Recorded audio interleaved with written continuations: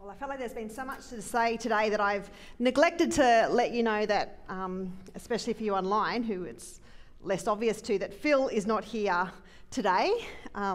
Phil was diagnosed with shingles earlier in the week. He's been fine. He really has been fine. It's been a little bit painful, but mainly just itchy. He's had it before about 15 years ago, and he just can't be here because, it's just not good to be here with shingles. But he's actually doing all right. He's at home.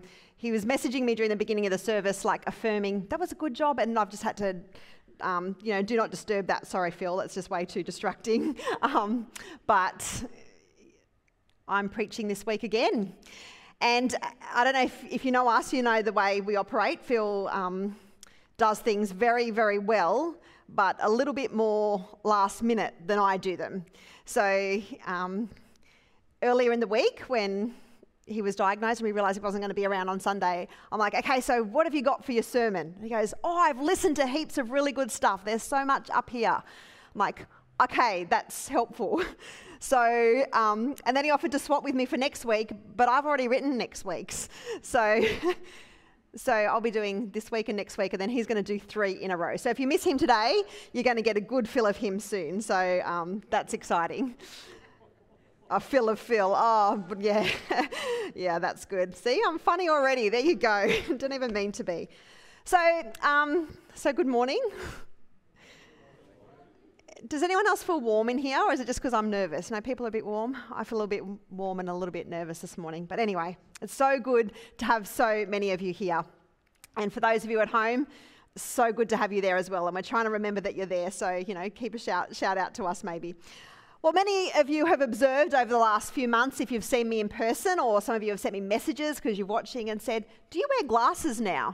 Has anyone noticed that I've been wearing glasses a little bit more than usual? Well, yeah, it's basically because I'm old, and so officially I need to wear them all the time. Well, I've had reading glasses for a very long time, and I've worn them on and off during my life, but I kind of really need them all the time now. Sorry, I think that's better. Let's do one fiddle and hopefully that will be right. So basically, when I'm in the kitchen and I'm cooking, I need them to be able to see the backs of the jars and the packets. So yes, I use the word cooking very loosely. But the writing on those is so tiny, so I'm looking for them all the time. And last year when I got my eyes tested and got a new prescription, new glasses, they said you probably could wear them driving. You don't have to, but it might be helpful. And I was wearing them one night and I discovered that those signs that have that big white writing on them, they're actually writing. It's not just blurry white lines. They actually help you direct. They actually show you where to go. I could actually see so well. And so actually the more I've realised how helpful the more they are, the more I've made sure I wear them. And I think you know that you're a glasses person when you go to bed at night and you're like, I've still got my glasses on. It's kind of that thing. But I've spoken to a lot of you who have the same sort of thing, who've had similar problems with your eyesight. I've spoken to people who have had laser eye surgery, and you've said about what a difference it makes. You don't realise how much good vision makes a difference until you've actually experienced it. Well, this morning, Jesus challenges us to correct our vision, to change the way we look at the world. He invites us to see things from his perspective, to look at ourselves and the world the way he sees us, which is very alternate to the way that the world is seeking life to be. And he says that once we start to see the way things really are, it will have a profound impact on the way we live. So we've started for the first couple of weeks, and if you missed out, you might want to go back and have a look, looking at this alternate kingdom. But this morning we're going to look at 3 further principles about how we should live in God's alternate kingdom. And each one of them really is a challenge to see the world more clearly, to put our focus on the things of God first and foremost. Because by default, we're going to live in this kingdom of the world that we're born into. Even if we say we trust Jesus, unless we intentionally choose, and really choose over and over again with every choice we make, unless we intentionally choose the alternate kingdom, to put kingdom lenses on, to view the world the way God sees it, we're going to default into the way that the world sees we should be. So Jesus tells us if we're choosing God's alternate kingdom, his Sermon on the Mount, his preaching to his disciples and others come around. He says, if you want to live in the alternate kingdom, this is what it's like. He says, you will invest in treasures that will last. Matthew 6:19 that Rod read to us earlier. Don't store up treasures here on earth where moths eat them and rust destroys them and where thieves break in and steal. Last week's message you've heard it said, If you murder, you'd be subject to judgment. You've heard it said that you should store up here on earth. Don't store up treasures in earth. It's a temptation. It's what we would do naturally. But instead, Jesus said, like last week, there's this alternate thing, this alternate way, the way he designed. But store your treasures in heaven, where moths and rust cannot destroy, and thieves do not break in and steal. Pursue those things that are not temporary, that are for the kingdom that lives on. In verse 21, for wherever your treasure is, there the desire of your heart will also be. When I was younger, I used to buy things, I reckon, solely based on price. In my mind, cheaper was always better. But now that I'm a little bit older and hopefully a little bit wiser, I realise that sometimes it's actually better to pay a little bit more for something of higher quality. And now I actually wear heaps of clothing that's like 10 and 15 years old. I look at old photos from 12 years ago and I'm like, I still wear those shorts. I still have that jacket because I've actually bought items that I know will last. I've thought about the big picture. And Jesus tells us that the same principle should be used when we decide how to live our lives. He says, look at the big future, the big picture. Look at where you invest your time, your energy, your money. Invest in things that will last, not just that will pass away on this earth, but that will last eternity. Earthly treasures don't last. They're destroyed or they're stolen or we leave them behind when we die. But heavenly treasure cannot be taken from us, no matter what happens. Now, I want us to clarify, because we do invest in earthly treasures and we're tempted to do so, and some of those things are important. God's kingdom is about making intentional choices. So we do need to choose to store up. He's not against storing. In fact, intentional storing up in itself is certainly not wrong. In Israel, it was an agrarian culture that took in crops and resources. In certain seasons, they'd gain certain things and they'd store them up for use the rest of the year. It was essential to their well-being. And there's lots of references in the Bible to the importance of wisdom in storing things up. Proverbs 21:20 says, in the house of the wise are stores of choice food and oil, but a foolish man devours all he has. One of my favourites, I've preached on this before, from Proverbs 6:6-8. Go to the ant, you sluggard. Consider its ways and be wise. It has no commander, nor overseer or ruler. Yet it stores its provisions in summer, and it gathers its food at harvest. Even the temple had storerooms. We read in Malachi that people were to bring the tithe into the house of God. They were to store it up during the year and then be distributed to the priests and the Levites to look after them and their families at the right time of the year. Storing up is wise and prudent. Jesus is not commanding against this type of storing up, of use for later. We need to save for a rainy day, for unemployment, for times of uncertainty, for holidays, for retirement. That's not wrong. What Jesus is preaching against is the kind of storing up that's a symptom of greed, of acquisitiveness, storing up more than we'd ever possibly need, to the point where it would just fade away, rust, be stolen. Because he says, for the love of money and a love of independence from God is sometimes the result of that. We think we don't need God because we've got everything we need set up for the future. That's what he's warning against. And let's be real today, this is not just about money. Earthly treasures can go beyond simple possessions. We can spend all our time, all our energy, all our money gaining other treasure. Popularity, power, reputation, image, awards, accolades, grades, physical appearance. Now, none of these things are bad per se. It's not wrong to have money. It's not wrong to win awards or to be popular. The question is, what are we really seeking? What's really at the depths of our heart? Treasures on earth aren't evil, not inherently, but what we should be seeking are treasures in heaven. Treasures in heaven. Lay up treasures in heaven. What does that even mean? Well, I read this week and I found it to be quite helpful. It says, treasures in heaven are things of worth in God's kingdom, such as justice, opportunity for everyone to be productive, provision for everyone's needs, and respect to the dignity of every person. Wouldn't you like to be a part of that? The implications that we do better to invest our resources in activities that transform the world, rather than in securities that protect what we've already accumulated. Treasures in heaven have little to do with what we've got now and more to do with the impact that we're making in the lives of others. So if you're generous with your time or money and that contributes to someone coming to know Jesus, that nothing can ever take that away from you, the impact you've had on that person's life. If you're able to bless someone else, make their life a little better, that can't be taken away. If you spend time developing your relationship with Jesus, the benefits of that investment don't end when you die. And then Jesus says, where your treasure is, there your heart will also be. As I looked at that closely this week, I'd realised that I probably expected it to run the other way. You know, where your heart is, there you'll put your treasure. You can see where your heart is by where you put your treasure. But actually, that's not what Jesus says. He says your treasure doesn't follow your heart follows your treasure. Jesus says you tend to put your money into things that matter to you, but then possessions you own will change you so that you care more about them than you care about other things. When you've put a large amount of money in something, it becomes an obsession sometimes. He says, so choose carefully what you own. Choose carefully where you spend your time, where you invest, where you focus. For you will inevitably begin to value and protect that, perhaps to the detriment of other things. So invest in treasure that will last. And secondly, he says, very closely related, choose who you will serve.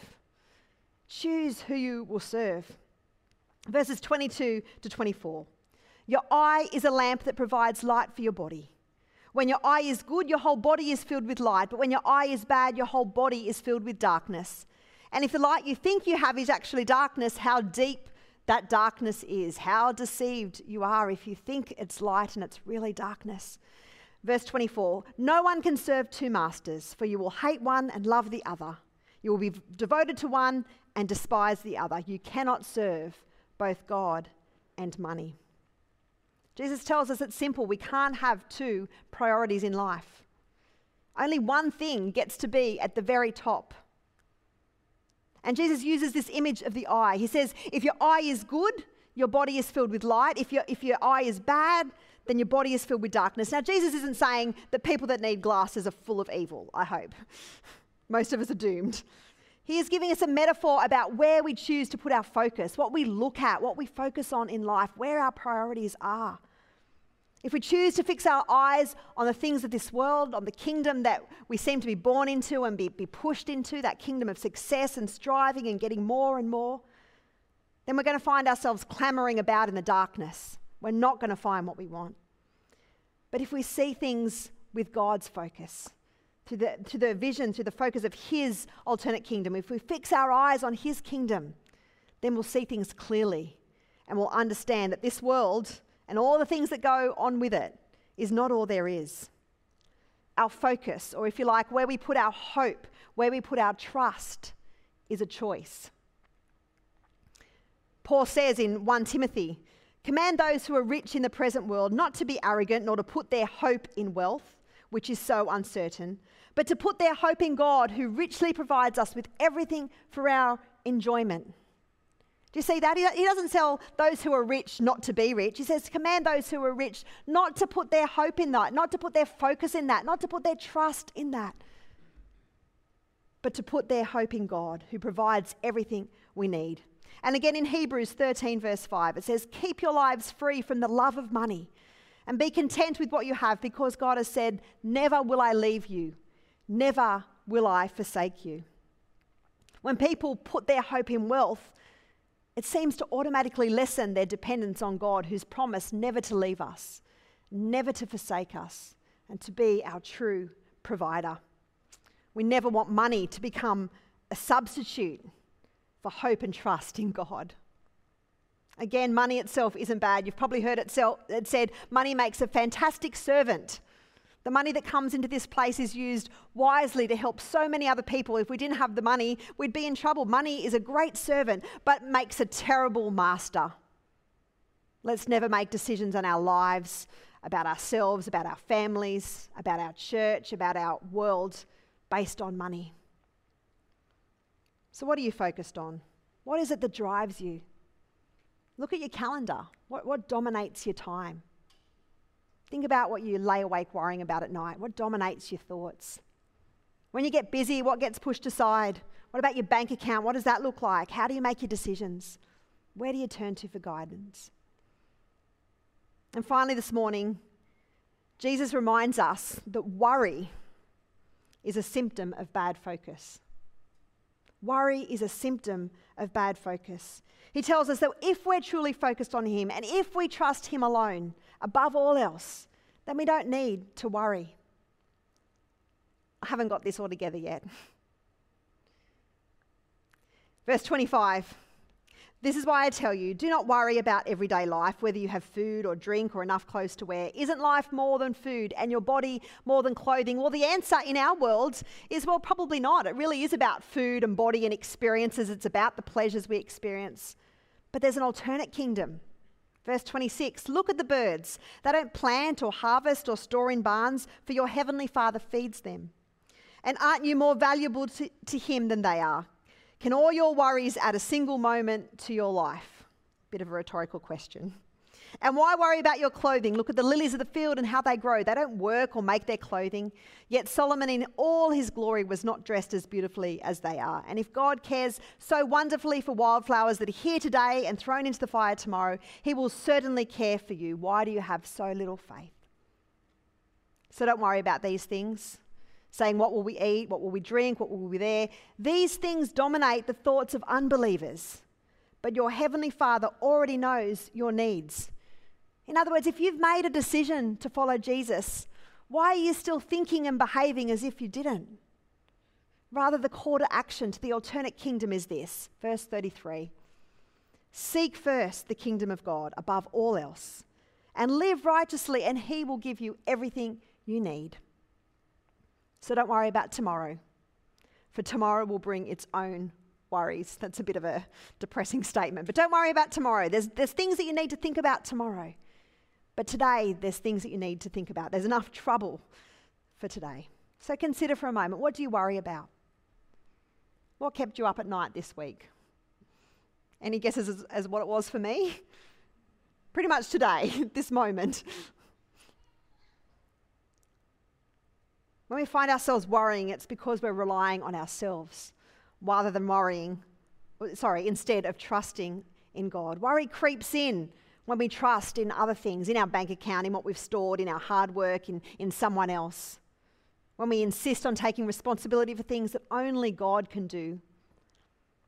We think God's abandoned us sometimes, but often the problem is that we're trying to do what only he can do.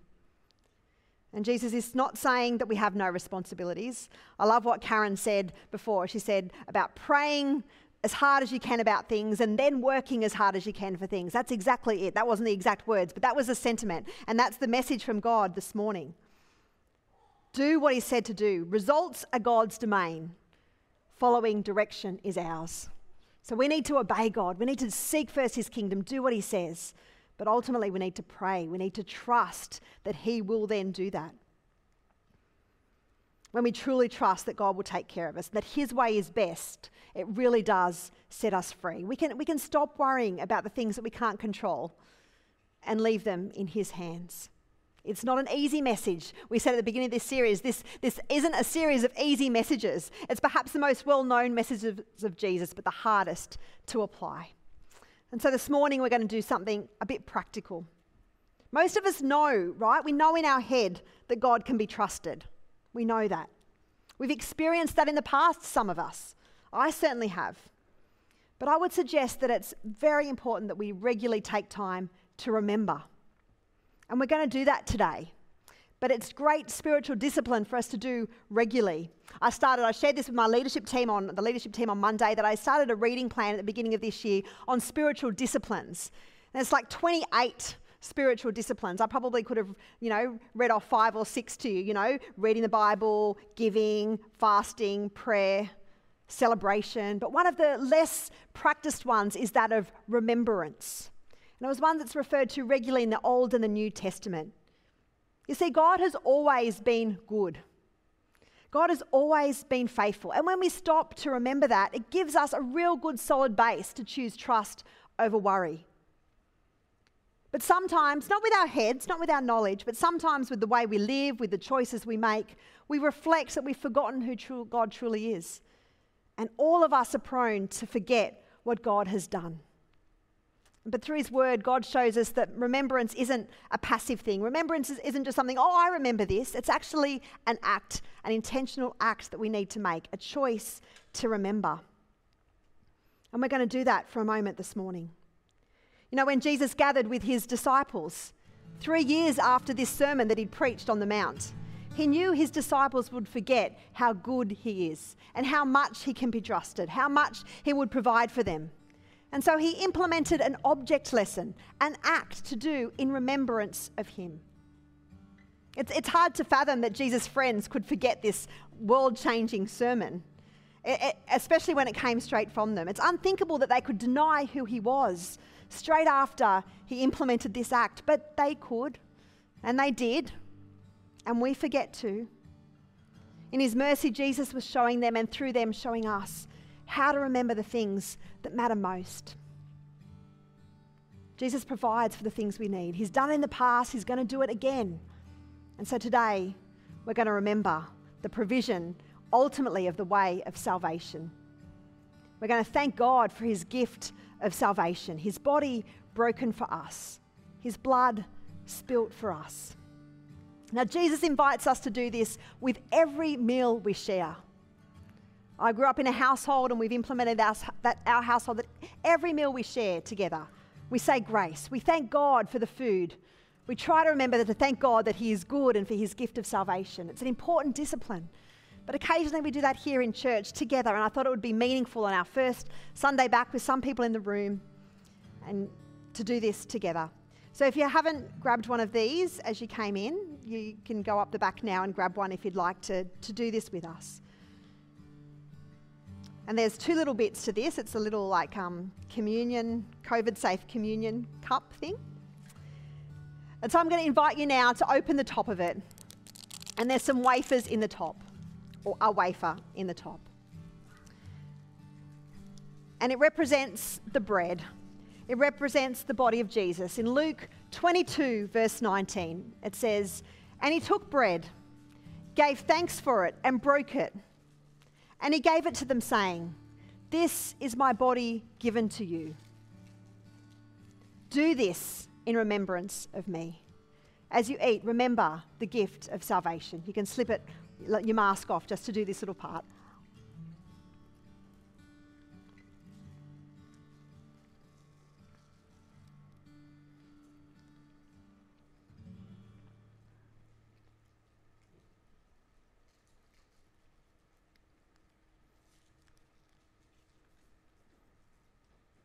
And remember, think about what God's done in the past. The way he's provided a way where you've thought there was no way. The way he's opened up opportunity for a job that you wouldn't even imagined that you'd be able to do. The way he's been with you and given you peace at a time where you don't think it was normal to experience peace. Thank you, Jesus. And then you might want to open the bottom section where you get to the juice. And verse 20 of Luke 22 says, "In the same way, after the supper, he took the cup, saying, 'This cup is the new covenant in my blood, which is poured out for you. Do this, drink this in remembrance of me.'"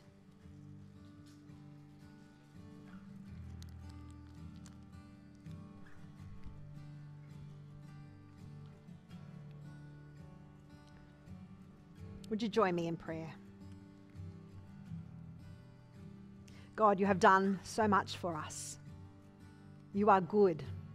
Your mercies endure forever. You not only provide a way for us to be clothed and fed and to provide for our families, but most importantly, you've provided a way for us to experience true freedom. Thank you for the gift of yourself. Thank you for dying on the cross for us. Thank you for loving us unconditionally. Help us to really know how much you love us, how much you care about us, and how much you can be trusted with everything that we have, with everything that we are. Help us to rely more and more on you and the things you tell us, rather than those distractions that come around us so often. God, we're a grateful people. We're grateful to be here. We're grateful for this moment of remembrance, and help us to remember more regularly in our lives. Help us to have that as a discipline, to stop, to be grateful, to know you are good, and to trust you more, I pray. In Jesus' precious name. Amen. Amen.